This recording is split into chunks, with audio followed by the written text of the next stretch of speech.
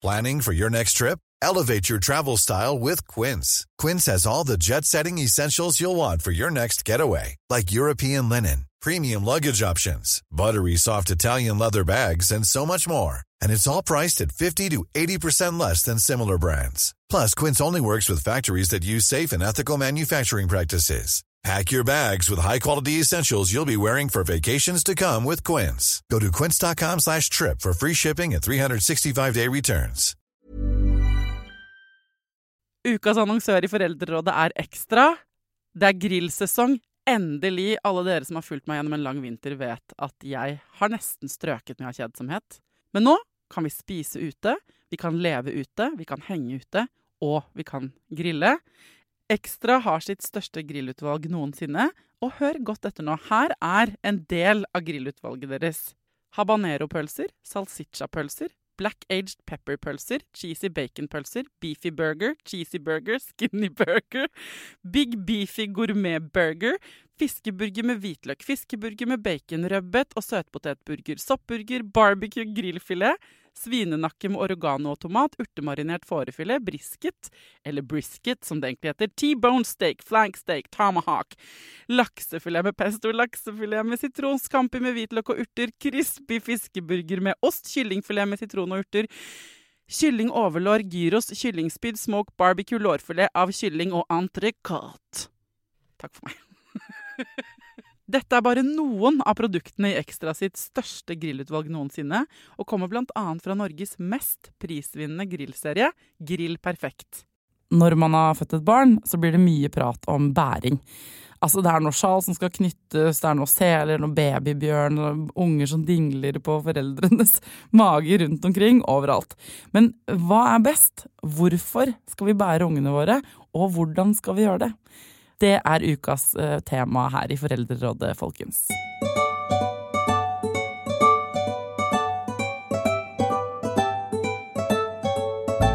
Tusen takk til Storytel, som sponser Foreldrerådet denne uka.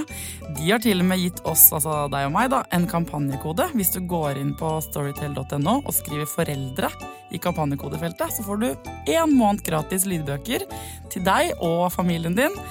For eksempel hvis dere skal på hyttetur i vinterferien og skal sitte lenge i bil med litt slitsomme unger i baksetet, så kan det der være et lifehack. Eller hvis du selvfølgelig vil sprade rundt for deg selv og høre på lydbok uten å løfte en finger, da kan du gå inn på storytel.no også og bruke kampanjekoden foreldre.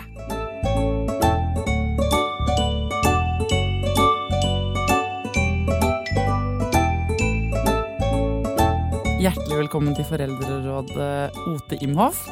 Du spesialist i barnefysioterapi og har spesialutdannelse i tillegg i spedbarn. Du, hvorfor det så innmari bra å bære barnet sitt?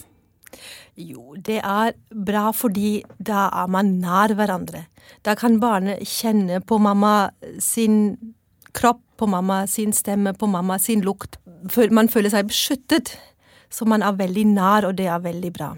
Spesielt når man akkurat nyankommet, og den overgangen, at det da blir veldig koselig å ha det godt inn til mamma sin eller pappaen sin. Ja. Men jeg føler at det litt sånn nytt. Det kanskje ikke det. Det ikke det.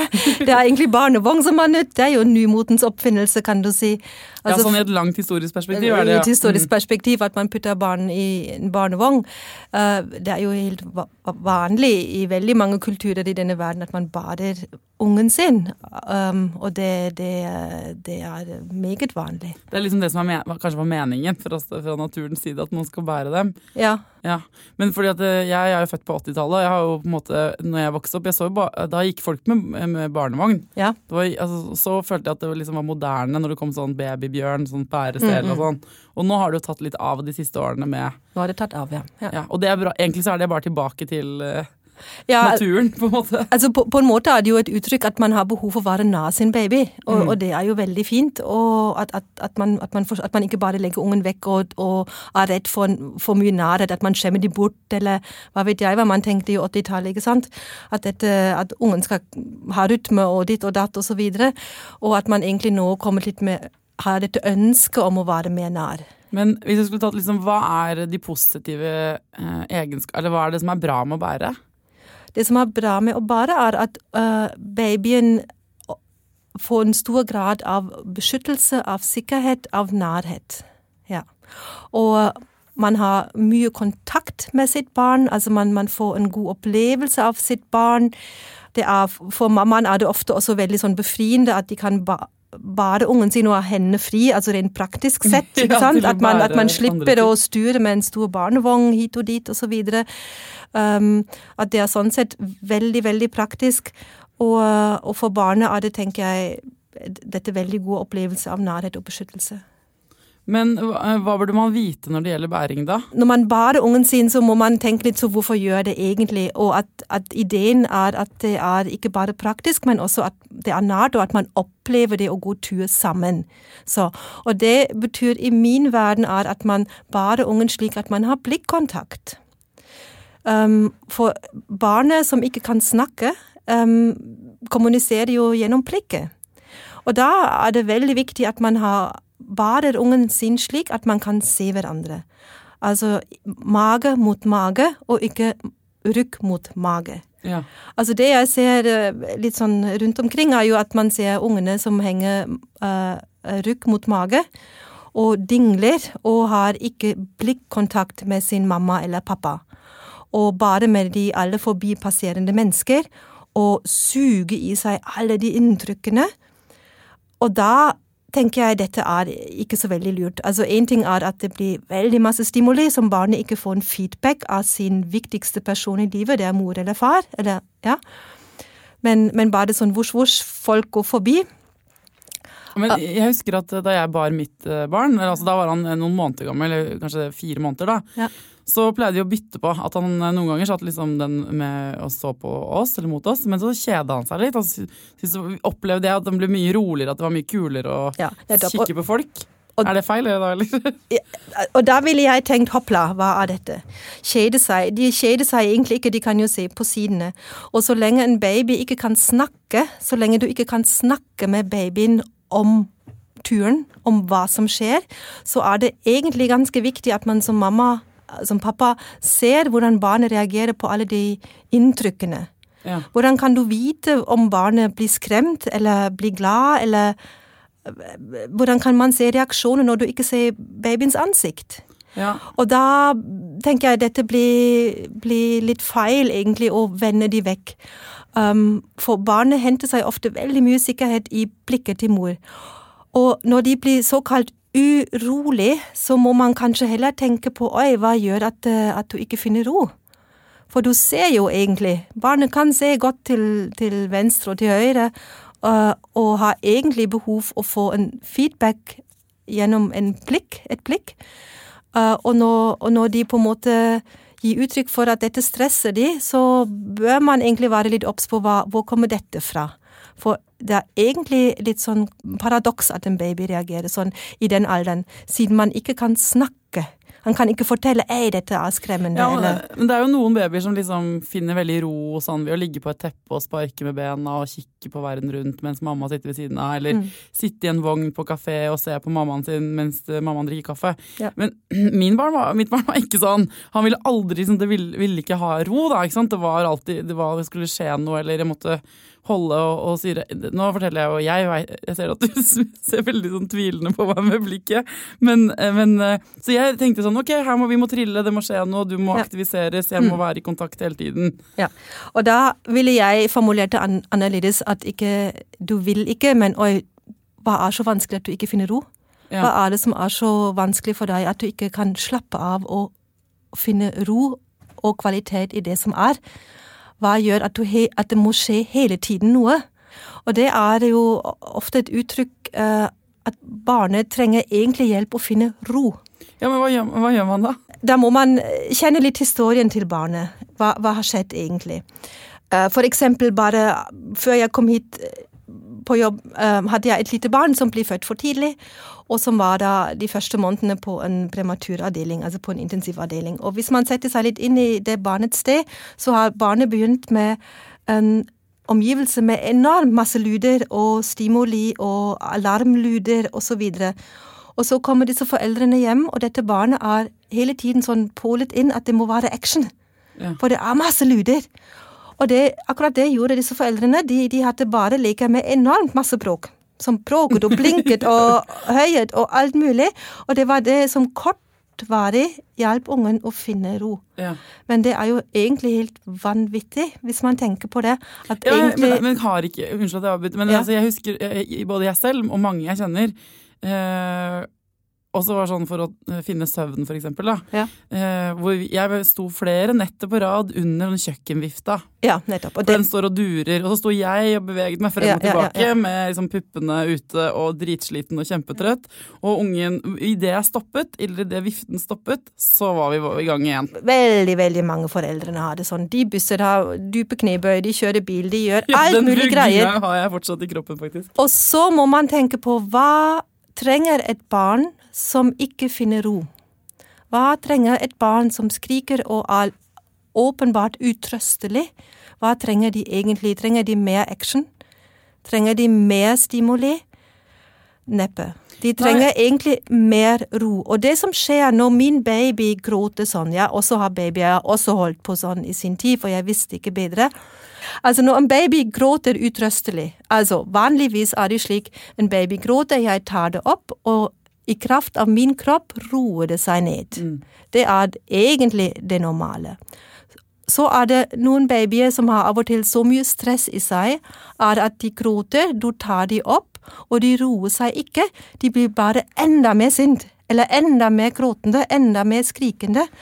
Og da blir jo jeg som mamma stresset. Når min baby gråter, så gjør det fysisk vondt i meg. Så når jeg, mamma, i stress, hva gjør jeg da? Da jeg ikke så finfølende lenger. Da jeg ikke så veldig, da tenker jeg ikke så nøye over, men da begynner jeg også å bli stressende, og begynner å bevege meg fort. Da har man en rytme og et tempo som egentlig ikke adekvat. For når min baby har for mye stress, altså gråter og ikke lar seg roe ned av min kroppskontakt og gråter mer og mer, må man møte den massive uroen med ro. Det jo... Med masse ro og hold. Det sikkert helt sant, og så det kjempevanskelig. Og jeg tenker at dette går igjen i hele oppdragelsen, og på tidligere episoder vi snakket om type ting med oppdragelse, hvor barnet blir sint, og så skal du møte det med sånn, jeg skjønner at du sint, men altså den utfordringen der, det å skulle... det altså så vanskelig. Ja, det veldig vanskelig, fordi det akkurat det når min baby gråter sånn, så gjør dette vondt i mitt mamma-hjerte.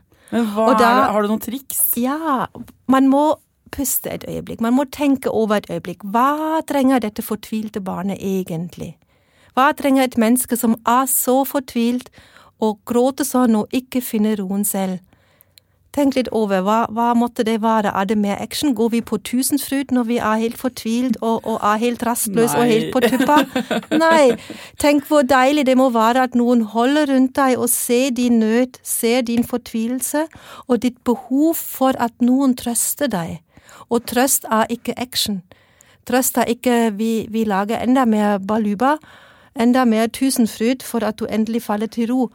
Og det som skjer jo ofte at da den ungen, som du sa selv, du står for den vifta og gjør alt mulig, og så det stille, og i det øyeblikket du legger det vekk, det på igjen. Når en baby finner ro i en sånn massiv stimuli, i alle kanter, av lyd, av bevegelse, av action, og da det en sånn enorm uro at man kan ikke finne ro. Den roen varer veldig kort. Ja, men det en ond sirkel, ikke sant? For det begynner jo. Nettopp. Man spinner seg sikkert inn i... Altså til slutt så sto vi når vår unge var liksom et halvt års tid, så skulle han stå sånn dagblund, og sto vi i 1,5 time i en skog over noen røtter og rugget vognen over de røttene, sånn at den rugget så kraftig at han liksom lå der og sov.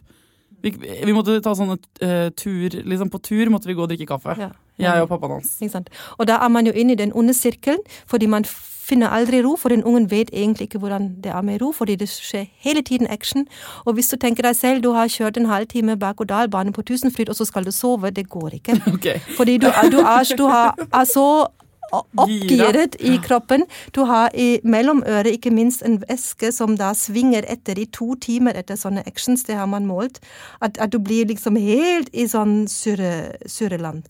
Og da blir det veldig, du kommer aldri inn i den ordentlige dype søvn. finner du ro i ro, sover du mye, mye bedre. Det min absolutte erfaring. Jeg har holdt på med dette i mange, mange, mange år. Og når man klarer det, å roe ungen ned ved å holde, ved å beskytte og se på den egentlige behovet, nemlig hei, du eskalerer, men jeg din bautastein, jeg passer på deg i din nød, for du klarer det ikke selv, du babyen, du har ingen strategi å finne ut av det, jeg mamma, jeg pappa, beskytter deg, hjelper deg, gir deg hold og sikkerhet. Men ikke sveivet frem og tilbake. Nei, altså man kan bevege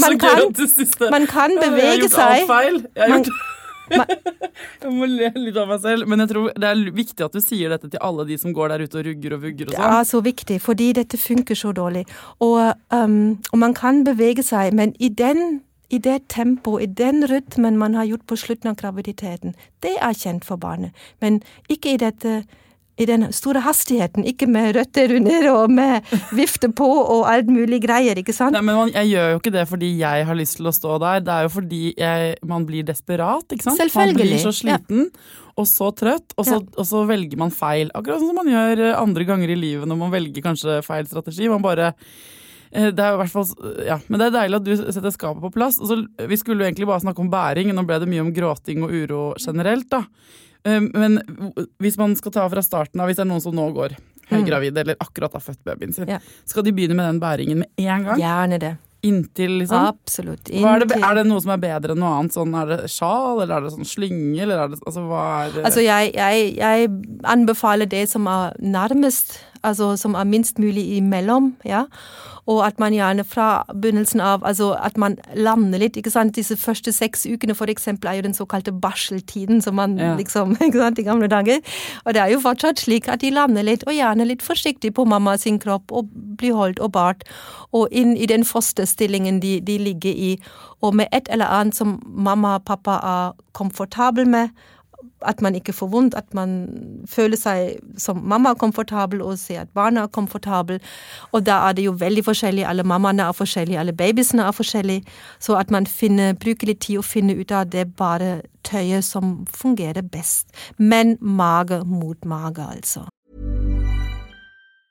If you thought the only way to get a more defined jawline with natural-looking results was through surgery, think again. Juvederm Volux XC is a non-surgical injectable gel filler that improves moderate to severe loss of jawline definition and can help you achieve natural-looking results with little downtime. Even better, this improved definition lasts up to 1 year with optimal treatment. No maintenance required. Improve jawline definition for a smooth, sculpted look with Juvederm Volux XC. For important safety information and to find a licensed specialist, visit Juvederm.com. That's JUVEDERM.com. Not for people with severe allergic reactions, allergies to lidocaine, or the proteins used in Juvederm. Common side effects include injection site redness, swelling, pain, tenderness, firmness, lumps, bumps, bruising, discoloration, or itching. There's a risk of unintentional injection into a blood vessel, which can cause vision abnormalities, blindness, stroke, temporary scabs, or scarring. Talk to a licensed specialist to find out if it's right for you. Hey, it's Ryan Reynolds, and I'm here with Keith, co-star of my upcoming film, If, only in theaters May 17th. Do you want to tell people the big news?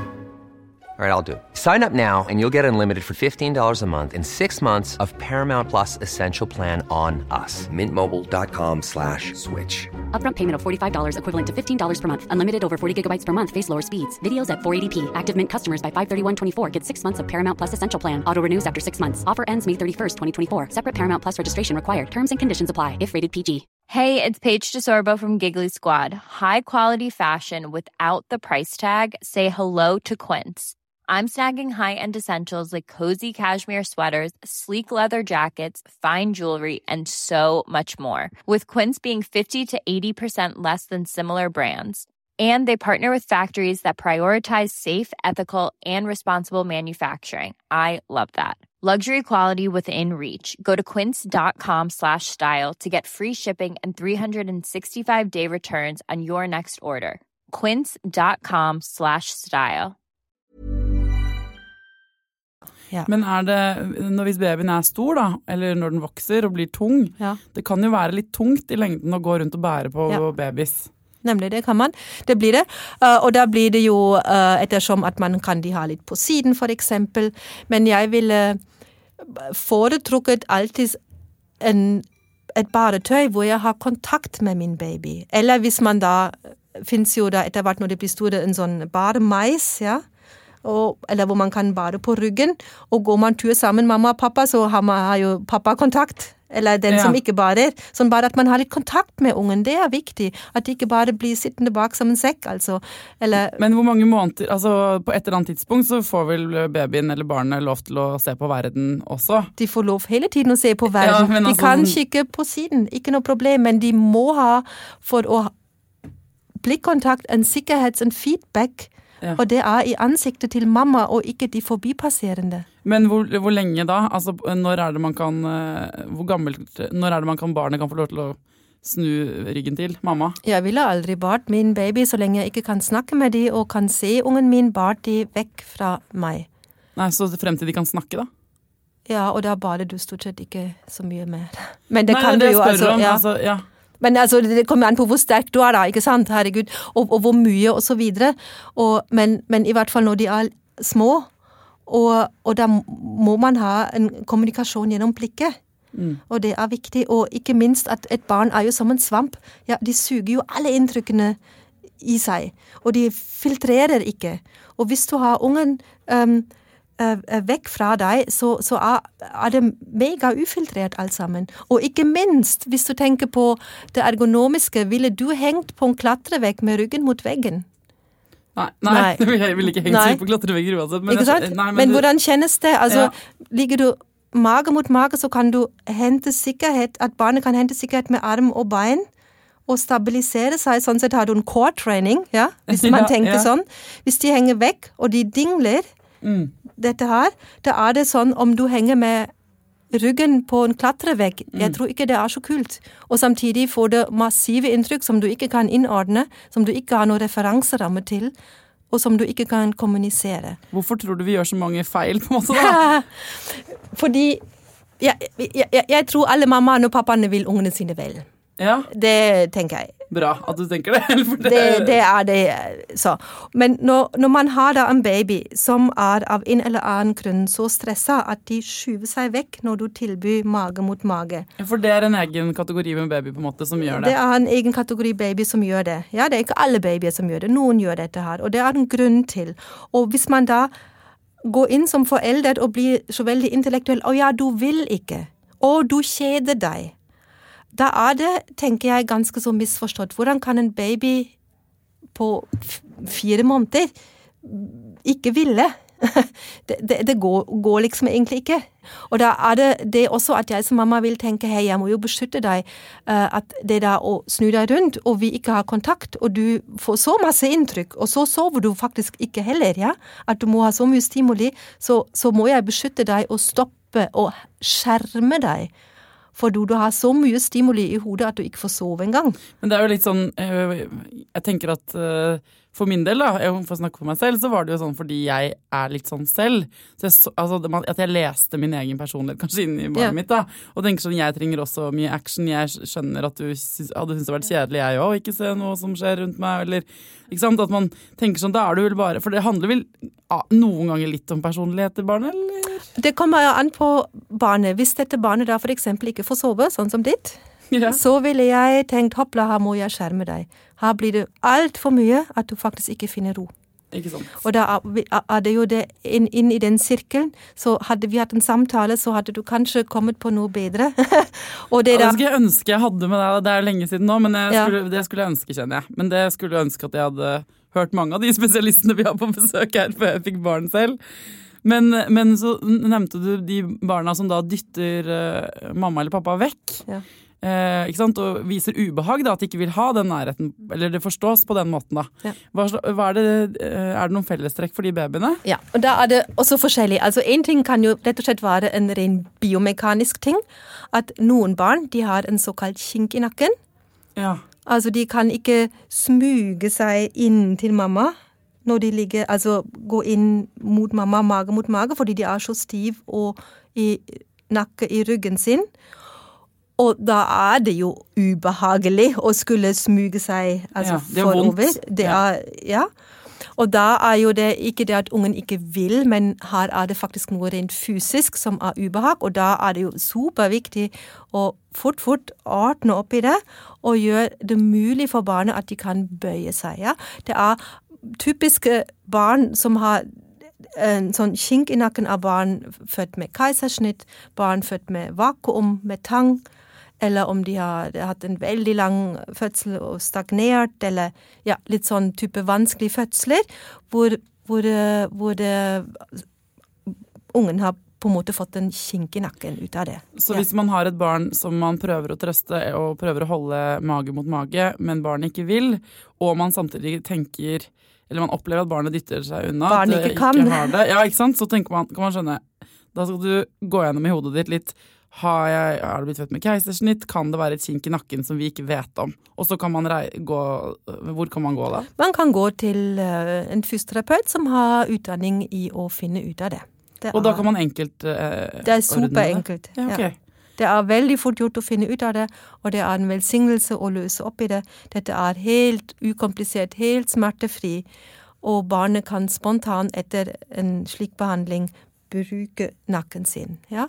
Og dess tidligere man gjør det, dess bedre at ikke det blir så masse dårlig erfaring med den stive nakken på alle måter. Så det kanskje første ting man burde gjøre hvis man har et veldig urolig barn som ikke vil, eller som uttrykker at det ikke noe digg å bli bært. Ikke sant? At man får gå og sjekket ut det, om det det. Og hvis ikke det kink i nakken da, hva kan det være da? Det kan det være at det et barn som har hatt en veldig sjokkartet fødsel, med veldig mye stress i kroppen. Et barn med mye stress i kroppen også gjør at de går, altså stressreaksjon å skyve seg bakover i buet. Og det gjør de da når de veldig stresset. De gråter alltid bakover, de kaster seg bakover, for de klarer ikke å komme inn i den bøyen. Og det gjelder barn født for tidlig, barn som har blitt atskilt etter fødselen for eksempel. Det en stor sjokk for en baby, ja. Det må man vite. Altså selv om de har overlevd, ikke det nok. Emosjonelt det riktig ille for en baby å ikke havne hos mammaen sin. Det vet man i dag at baby også har følelser, og en fødsel en livs største hendelse for mor og barn og far. Og når det skjer ting langt utenom det vanlige, ja, så det en sjokk. Ja, men når det allerede har skjedd da, av en eller annen grunn, ikke sant? At man har blitt født gjennom keisersnitt, eller av en eller annen grunn ikke har vært inntil mammaen sin i begynnelsen av livet. Eller av andre grunner gråter på den måten, og kaster seg bakover og sånn. Hva skal man da gjøre? Viktig å vite at barnet har en grunn å reagere sånn, og at man må reparere det som mamma. Også. Ja, hvordan gjør man det da? Gi den nærheten som man ikke har fått. Som den tilsynelatende ikke vil ha? Som man ikke i stand til å ta imot. Ja, ok, det bra, du sier det sånn. For en baby har ikke en vilje. Nei. De styrt på en annen måte, ja. En baby vil være et paradoks og ikke ville. Det ville jo vært helt forferdelig. Det finnes veldig mange studier om disse tingene innen spedbarnsforskning, hvordan de første inntrykkene i ditt liv, ja, det stressbelagt, eller det rolig? Ja? Selvfølgelig enhver fødsel en type stress, mer eller mindre, men hvis det riktig mye stress, type keisersnitt, type atskillelse av sin mamma, så det en megastress. Og da det viktig at man da roer ned og trøster, og at man finner ro i den kroppskontakten, det som egentlig intuitivt normal, man har jo disse 2 hellige timer etter en fødsel, egentlig at man skal ligge i ro og fred og si hei til hverandre i kroppskontakten. Man har klart fødselen, du og jeg. Wow, og nå da man i den boblen, i den enorme forelskelsen, hvis alt ok. Men du så uheldig eller at fødselen gikk med en keisersnitt, eller med alt mulig andre ting, sånn at man egentlig helt utslått ikke klarer å være i den boblen, så det en dårlig start, som man kan gjøre godt igjen ved så etterpå må jeg forstå, vi trenger å bli holdt. Mamma blir holdt av pappa, og ungen blir holdt av mamma. Og at man vet, i Tyskland finnes det klinikker for eksempel som tar dette helt ut. Alle keisersnittfødsler, de får en sånn en bare sjal med seg, med med beskjed så 4 uker bare du ungen din inn til deg. Sånn Oi, at man gjør det godt igjen For bæring så viktig, den nærheten så viktig. At de stressreaksjonene ikke får lov å utvikle seg sånn. Men kan jeg få lov til å banne i denne kirken? Fordi jeg føler at jeg må ta til orde for alle de som... For det første lever vi jo sånne liv nå, ikke sant? Hvor det mye som skal skje, man skal fort ut av sykehuset, og så kommer man hjem, og så det sosiale medier, og det telefoner, og det besøk, og alt det der, og vi har snakket om barseltiden i en annen episode, men den der... Jeg kjente på litt sånn klaustrofobi også. At jeg, spesielt siden han ikke var så veldig rolig, jeg tror mange kjenner seg igjen i det, at man ammer, du har gått 9 måneder gravid, du har vært liksom huset til en person, og så får du endelig på en måte kroppen din for deg selv, og så skal du bære dem utenpå hele tiden. Og det, ja da, det hyggelig og nært og sånn, men man har også behov for å være for seg selv litt. Ja, altså... Det lov å si, og det lov å være for seg selv litt? Selvfølgelig det, men samtidig må man jo også tenke på, da har du et barn, og en baby komplett avhengig av sin omgivelse, og de trenger mer enn en ren pleie og mat. De trenger også veldig, veldig, veldig den nærheten. Og de første 6 ukene jo på en måte å lande. Ja. Altså det da at man har litt den bevisstheten, så hvordan begynner jeg livet? Og jeg tror man får enormt mye igjen, om man tar det litt med ro de første ukene, og lander sammen, at man da får en roligere unger, så man kan gå uten problemer ut på kafé og så videre, og så videre og så videre, enn at du har en unge som egentlig litt sånn, ja, altså, kall det underernært på, ja, det jo veldig forskjellig, Ja, men noen unger trenger dette, og det å satse på og bruke litt ekstra energi og få den starten til den babyen så bra som mulig. Jeg tror alle tjener på dette i lengden. Men for de som hører på nå og tenker sånn, shit, dette visste jeg ikke. Ja. Barnet mitt 4 måneder, har båret litt i sånn sele, men ikke, det har vært feil vei, og jeg har allerede gjort alle disse tingene. Men barnet fornøyd. Altså, skjønner du, hvor man opplever at alt for det blir jo folk av de babyene nå til slutt. Det noe man burde begynne med da? Altså, skal man snu ungen og gå? Det... Altså, viktig at man har en bevissthet om det. Ja. At man har en bevissthet om det. Hva betyr det å bare ungen vekk? De fornøyd og har det bare bra og sover godt og så videre? Ok, da det kanskje en unge som for dem det ok. Men altså, i min praksis det jo, ja, mange hvor det ungen sover ikke. De sover ikke mer enn 1 time, 2 om gangen, de urolig, og så videre, og så videre. Og for disse ungene, for eksempel, tenker jeg det viktig at man får litt mer ro, og da nærhet en helt vesentlig del av å finne ro. Altså, det som skjer i nærhet når en baby roer seg ned i kroppskontakt, og dette har man forsket på i lange baner. Hva skjer da? Det skjer nemlig massiv med oksytocinproduksjon. Oksytocin et hormon, et sånn kosehormon som man har sagt før. Det en enormt viktig hormon for å finne ro. Det en stressregulator. Så, og det jo viktig å regulere stress og stresse ned og kunne finne ro. Og det jo for veldig mange babyer, de trenger hjelp til det. Og det jo en viktig ting i livet, at man kan finne ro, at man ikke stresser sånn, rastløs, dette uro. Og da må man stoppe litt opp, kanskje, hvis man føler man inne i en sånn mølle, eller babyen inne i en sånn mølle, at man faktisk må gjøre en del forandringer. Det det noe vi ikke driver med for tida, så det jo å være rolig. Ja. Det gjelder jo alle voksne og, på en måte. Ja. Så det derfor det kanskje litt ekstra vanskelig for nybakte mødre i 2017 da? Jeg vet ikke. Men man må være klar over, den starten enormt viktig.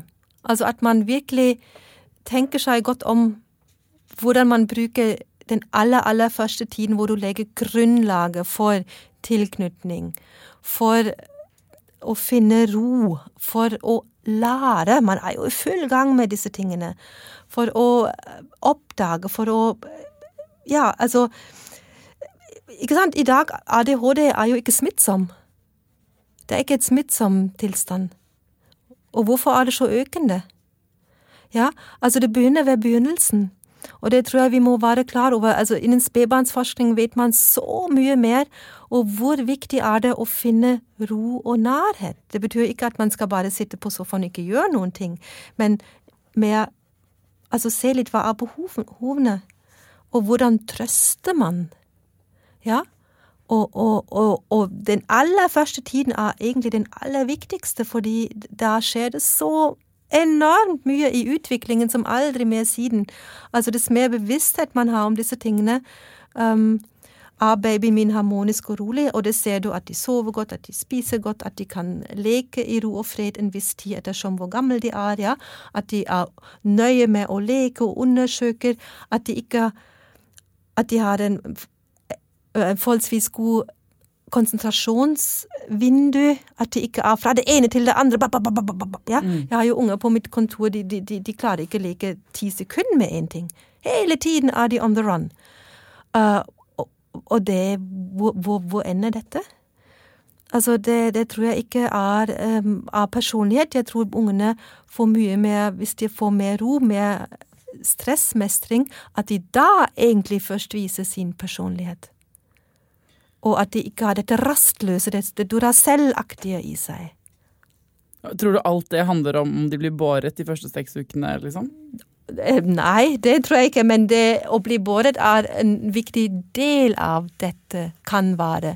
For hvis du blir båret og ikke blir sett, man litt sånn like langt, nesten, ja.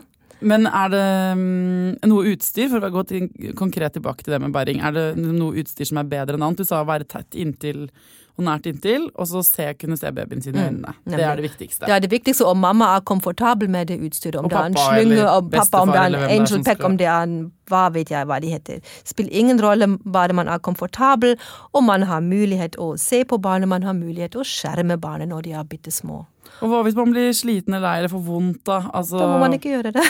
Nei, da må man finne en annen løsning. Da må man finne en annen løsning. Ja, det ikke sove noe bra. Inntil hverandre, eller hvile inntil hverandre, eller... Finne en god sofakrok og kose og så videre, kan man jo også gjøre. Selvfølgelig, har man vondt, så man jo ikke i det beste med å kommunisere med sin baby heller. Nei, jeg fikk så senebetennelse i begge armene, ikke sant? Fordi han var stor, og jeg var han sikkert feil og sånn da. Ja, og da det jo ikke lurt.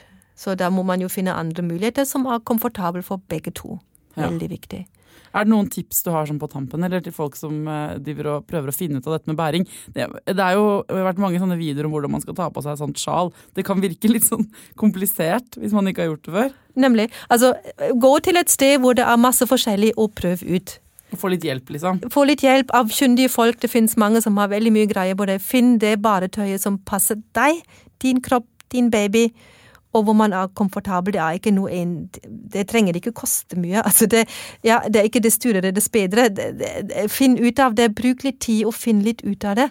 Og sånn at det blir en koselig, deilig opplevelse, og at man virkelig deler den opplevelsen sammen med sitt barn. Ja, det det viktige. Og ha kontakt, altså det viktig. Ja. Kontakt, ro og nærhet. Ja. Tusen takk for at du kom til Foreldrerådet. Bare hyggelig.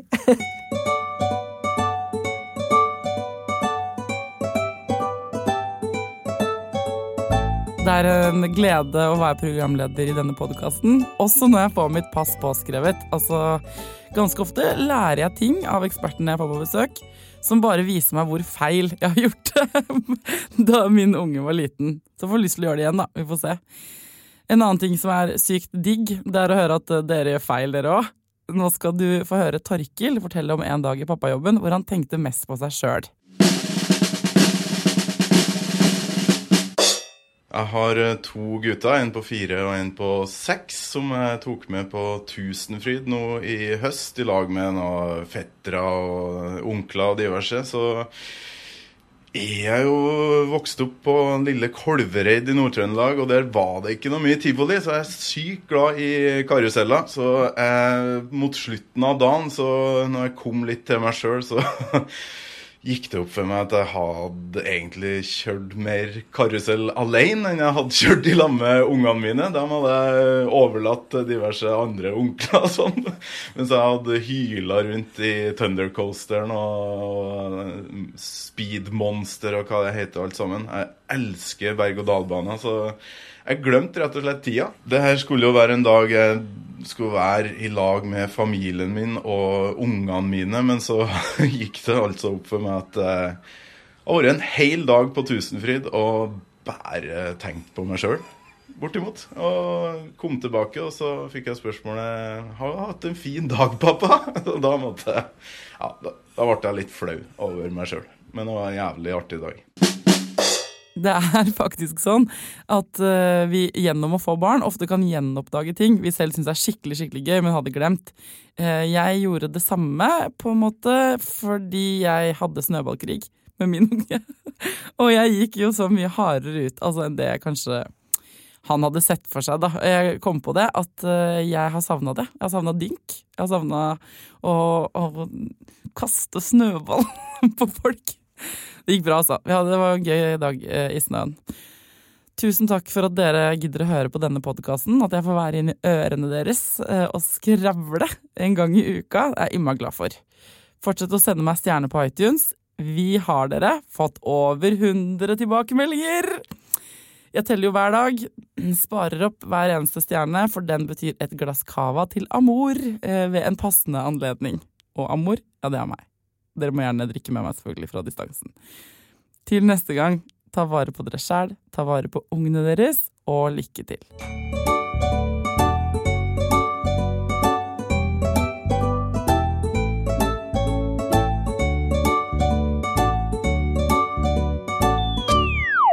Produsert av Rubicon Radio.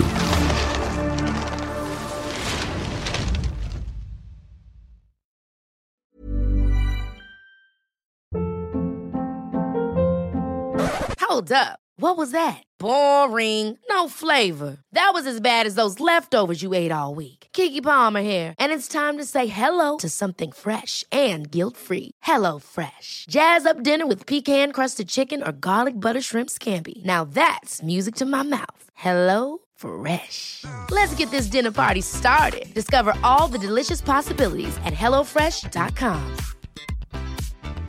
Hi, I'm Daniel, founder of Pretty Litter. Did you know cats tend to hide symptoms of sickness and pain? I learned this the hard way after losing my cat, Gingy. So I created Pretty Litter, a health monitoring litter that helps detect early signs of illness by changing colors, saving you money and potentially your cat's life. Pretty Litter is veterinarian developed, and it's the easiest way to keep tabs on your fur baby's health right at home. Go to prettylitter.com and use code ACAST for 20% off your first order and a free cat toy. Terms and conditions apply. See site for details. Planning for your next trip? Elevate your travel style with Quince. Quince has all the jet-setting essentials you'll want for your next getaway, like European linen, premium luggage options, buttery soft Italian leather bags, and so much more. And is all priced at 50 to 80% less than similar brands. Plus, Quince only works with factories that use safe and ethical manufacturing practices. Pack your bags with high-quality essentials you'll be wearing for vacations to come with Quince. Go to quince.com/pack for free shipping and 365-day returns. Imagine the softest sheets you've ever felt. Now imagine them getting even softer over time. That's what you'll feel with Boll & Branch's organic cotton sheets. In a recent customer survey, 96% replied that Boll & Branch sheets get softer with every wash. Start getting your best night's sleep in these sheets that get softer and softer for years to come. Try their sheets with a 30-night guarantee. Plus, get 15% off your first order at bollandbranch.com. Code BUTTERY. Exclusions apply. See site for details.